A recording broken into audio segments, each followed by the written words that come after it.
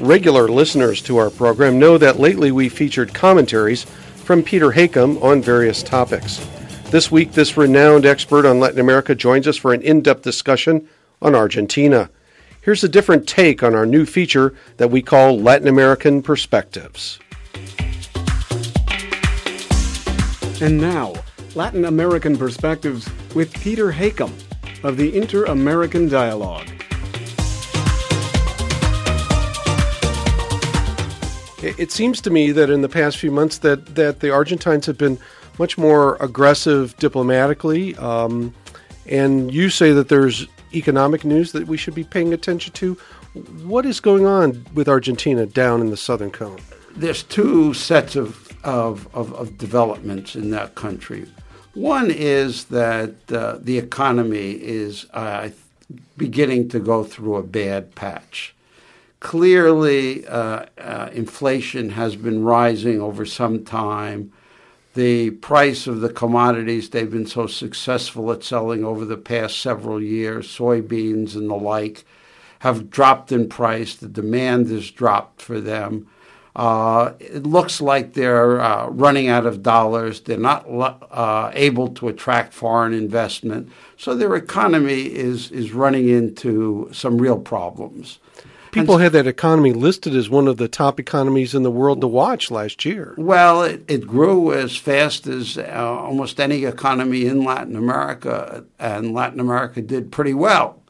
But it's now hitting some speed bumps, and most economists are very, very worried that they might even see another, we may see another Argentine crisis in the next year or so. The Argentines have been trying to get people to put their money in Argentine pesos rather than saving it in dollars and other currencies.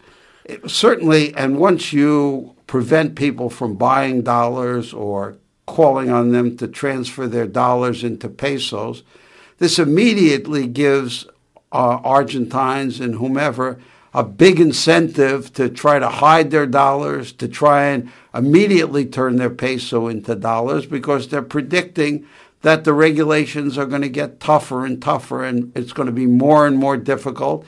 They're worried that the peso is going to lose value, and the value of whatever they've saved up in dollars is going to really go sharply downwards.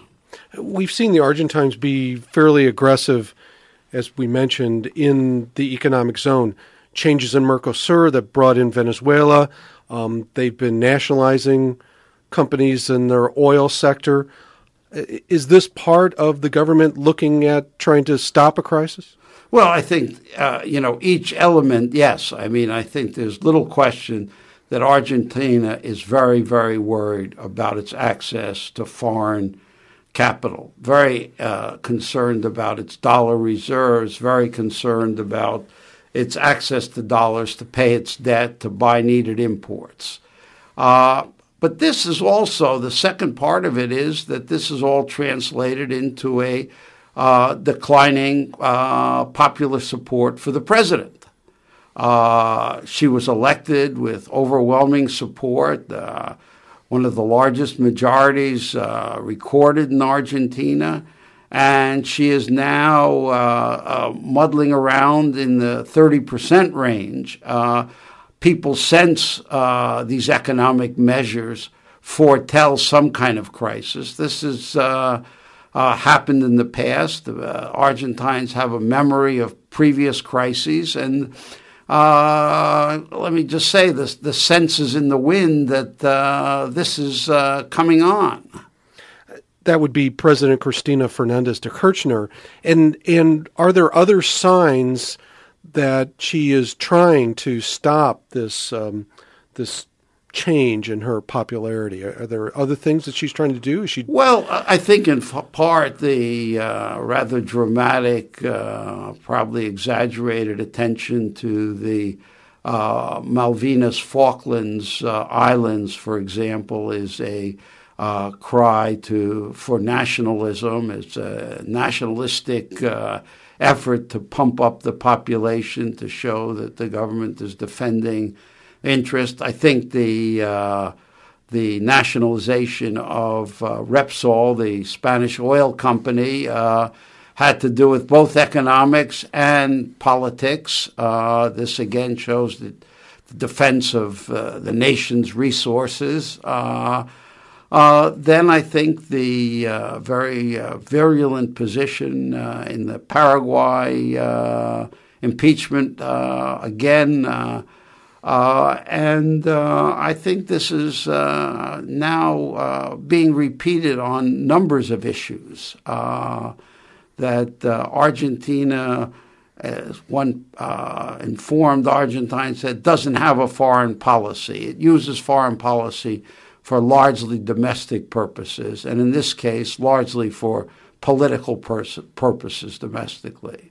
We don't track Argentina probably as well as we should on this program. Some people may not remember that President Fernandez walked out of the Summit of the Americas, left early as a point because she couldn't seem to get anyone interested in her view about trying to get the Malvinas, the Falkland Islands, back from the United Kingdom. Well, the Latin American countries have, I don't think there's any Latin American country who doesn't support Argentina on this question.